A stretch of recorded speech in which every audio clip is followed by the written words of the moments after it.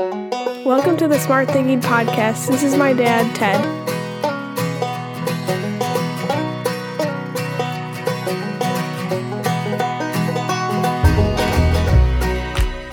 Welcome to the Smart Thinking Podcast. I'm your host, Ted Knightsky. Hey, as we start this year, one of the skills we all need to improve upon is problem solving. We have had a few conversations about problem identification and getting to the root cause, but what do we do when we identify the problem? Well, guess what? I'm going to share 2 cliches with you in the hopes that they become working mindsets for you as a leader. Now remember that we are all leaders regardless of our role, and that each moment of every day we demonstrate that leadership through our influence and support of others. We do this by optimistically charging into the storms that face us and others. Yet, sometimes others want us to chase their storm, and it's not our role. One of the great burdens of leadership is determining if supporting someone is empowering them or enabling them. And it's a very slippery slope when we lean towards enabling someone. It feels so good to solve a problem for someone else and then just move on. But by doing so, we rarely make the other person stronger. We just momentarily create relief, and weirdly, we get a great dependence of them on ourselves, and then the other person needs us, which also feels good, but we all love to be needed, so sometimes it can create a problem. So what do we do to empower others versus enable them? Well, let's start with a little bit of courage and a whole lot of willingness to confront. And not always confronting people, but at least confronting the problem. When I say we need to confront, the majority of time we need to confront ourselves and our own lack of courage to honestly either take on the problem or deflect the problem back to its source. And that's got a story for you. Years ago, I was mentoring a young leader who felt like she was constantly being tested by staff. I asked her what was happening, and she said that it felt like every day everyone was bringing her problems and expecting her to solve them. Now, this is pretty typical for someone in a hierarchical leadership position. People will depend upon you to make decisions each day and every day, and you'll make hundreds of decisions before the end of the day. We all do. However, as we debriefed, it began to become apparent that this leader was erring on the side of enabling, and as a result, the staff she was supporting, well, they were becoming more disengaged, less willing to take risks, and began to complain about her being a micromanager. What was happening was this young leader was making decisions about every problem that was brought her way, and then the staff became conditioned to ask permission to solve their own problems. And worse yet, the staff learned that they could skirt accountability by making the problem the leader's instead of their own. Now, as a side note, whenever someone says to you, "Listen, just tell me what you want me to do," please immediately recognize that this is a transfer of accountability to you. While you may feel good about it, just telling them what they need to do feels pretty good in the moment. You now own the success of that person, because no matter what happens, they're going to do what you said, and when that happens and they fail, they will come back to you and everyone else and say, "I did what you told me to do, and it didn't work. Now it's your fault." Anyway, as we coached through the leader's issues at her site, she began to recognize her accidental removal of autonomy and why everyone was getting upset with her. She had become so used to just answering questions and guiding people that she forgot that strong leaders ask questions to inquire. They set expectations, and they provide resources. Leaders don't always have the answers, and she felt that she always needed to have the answers, which is wrong. Here is why the 2 cliches come into play, and now your mindset needs to be these 2 things moving forward. Now, before I share this with you, you need to recognize that this is an empowering expectation that you need to internalize so that you are stronger for others. A great leader is a great coach and investigator. A leader who inquires and commands when necessary, but mostly just guides others to their own discoveries. When others have an epiphany, then you are leading with influence. As we coached, there were 2 things I shared with her that I want you to consider here moving forward in your leadership. The first is this: bring the problem to the problem. And the second is use the wisdom of the crowd to identify solutions. When everyone is expecting you to solve everything, whether that be as a teacher, a principal, a district leader, a lawyer, a business person, a doctor, whatever, you need to recognize that life isn't math. You're not responsible for solving all the problems. The problem needs to have the problem brought back to it. Too often, adults and children want to deflect the problem and hope that someone else deals with it. However, strong leader coaches understand that the problem needs to be walked right back to its source and then expected to be solved with your support, not your solution.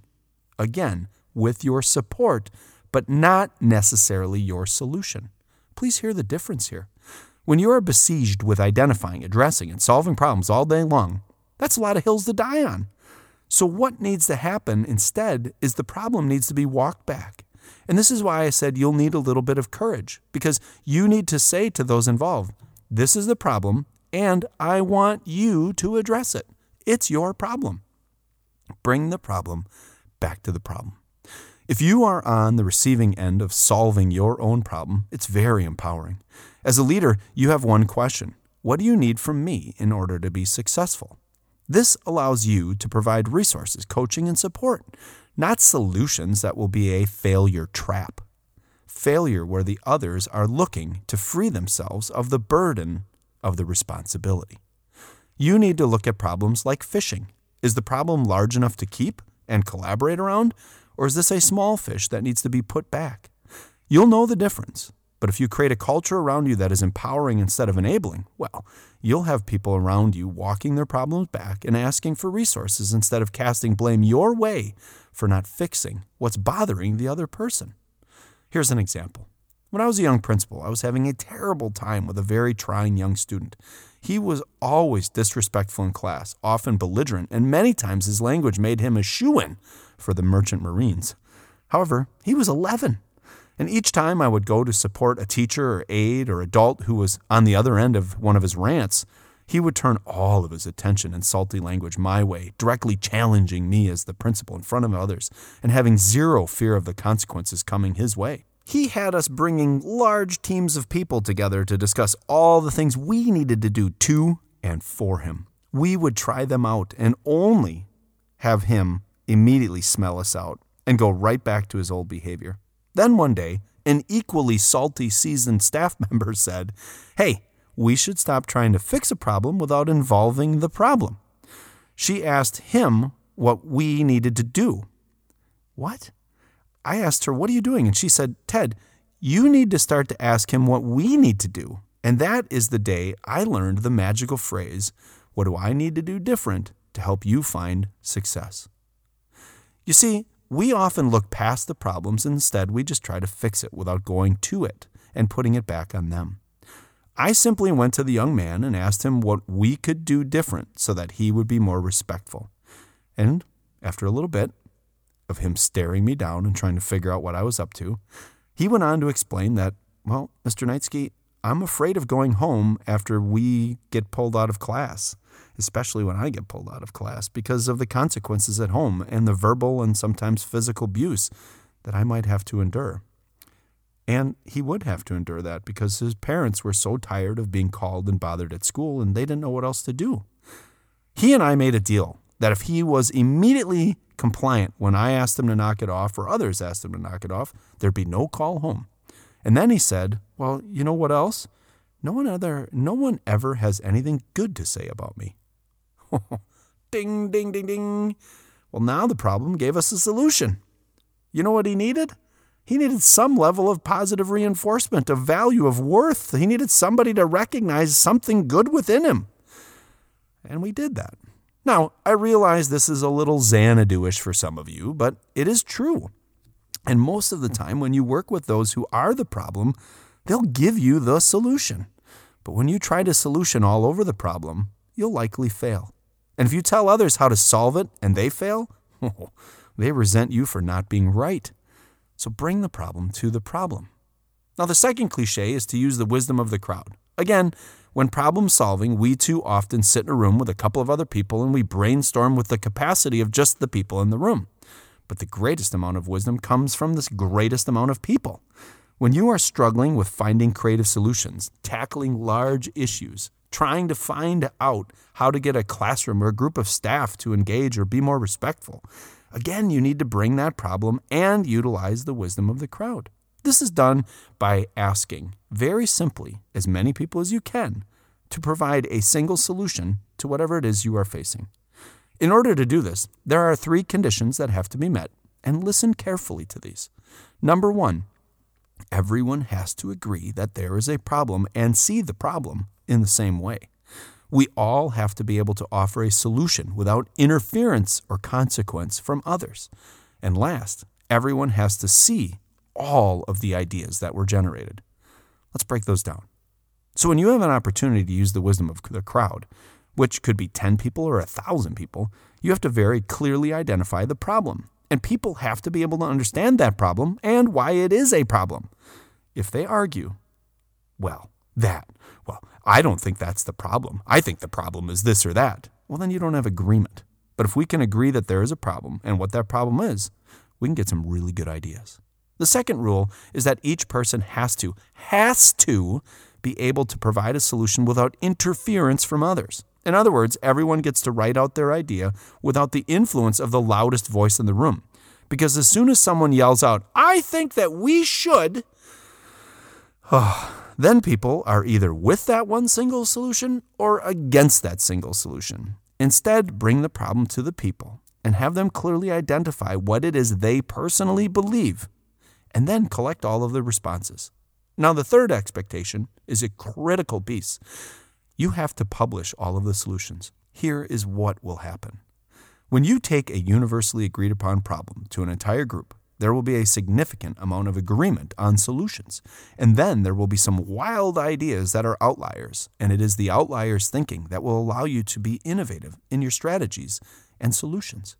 There's an entire book about this called The Wisdom of Crowds, and it was written by an economist who demonstrates that the answer of any group are far better than those of any individual. Here's the deal. We're heading into another year with a lot of unique problems coming our way. Hope seems to be dimmed often, which means we are easily frustrated with people and issues. Well, that's not what we do as Buffalo leaders. We charge into those issues, and many of those issues that are all relative in size, but each of them an issue to someone. As leaders, we need to often put the burden of addressing all of these issues on our own shoulders. Well, the truth is, the greatest leaders hit the problem back across the court like a forehand in tennis. Not that they don't want to deal with them. Instead, we want you to deal with them. I need to deal with them because that's what Buffaloes do. I don't charge my problem to someone else. I charge into it. Leaders take the problem back to the problem and then use the entire crowd or herd to solve them. Having problems with kids turning in homework? Well, ask the kids, what do you need to do differently in order to get the homework turned in on time? Having problems with morale with staff and students or friends? Ask them what you need to do specifically in order to increase morale. Having problems retaining staff? Ask them all and bring the problem back to them. What do we need to do here to make this a greater place to live and work? You'll lose your mind trying to address all your problems and those that others bring to you if you do not collaborate and collect gigantic banks of ideas. You'll be amazed how this mindset can transform your leadership and, most importantly, those around you. So let's do some smart thinking. Describe problems you are currently facing that you can bring back to the problem. List ways you can bring the problem to the wisdom of the crowd. And reflect upon what you need to do different to allow this process to work for you. That's it. That's the Smart Thinking Podcast. As always, thank you for listening, and please rate this episode before you close out and share this episode with whomever you believe needs to learn and grow from our smart thinking here today. Thank you to the Well Pennies for their great music, and please make sure to follow them on your music platform. Now, finally, it feels really good to solve a problem for someone else. But in the end, it feels tremendous when you see someone else empowered to address their issues on their own. When others come flying in and share their success and thank you for giving them the space, the encouragement, and the tools to go and address what is bothering them, it's very gratifying. If you find yourself overwhelmed with issues, step back and then start walking them to the problem. You cannot and you should not be responsible for all the issues brought to you. You should instead be responsible for making certain that the people around you, whether they are 5 years old, members of your family, or people you work with, that they should be willing to be involved with you. And you should encourage them and then seek as many other ideas as possible from all the people around you to help solve all the problems that we're all facing. NASA once had a problem that they brought public, accidentally, and that was pencils in space. Both the United States and Soviets needed to be able to write in space. Pencil graphite breaks, and then it floats around doing damage to the spaceship. Ballpoint pens use gravity to allow the ink to flow, and these were both serious problems.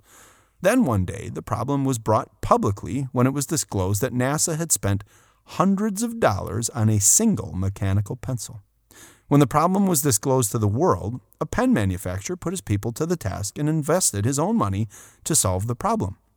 He was the crowd, and the wisdom of the crowd was then engaged. The pen company developed a gravity-proof space pen with special ink and a nitrogen-charged ink cartridge that could write upside down, sideways, every way, and with zero gravity.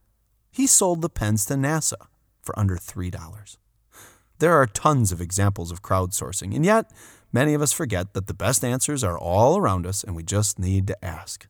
All of us have burdens and feel that need to punish ourselves and try to take it all on. And some of us work to avoid any problems at all, and then they pile up all around us.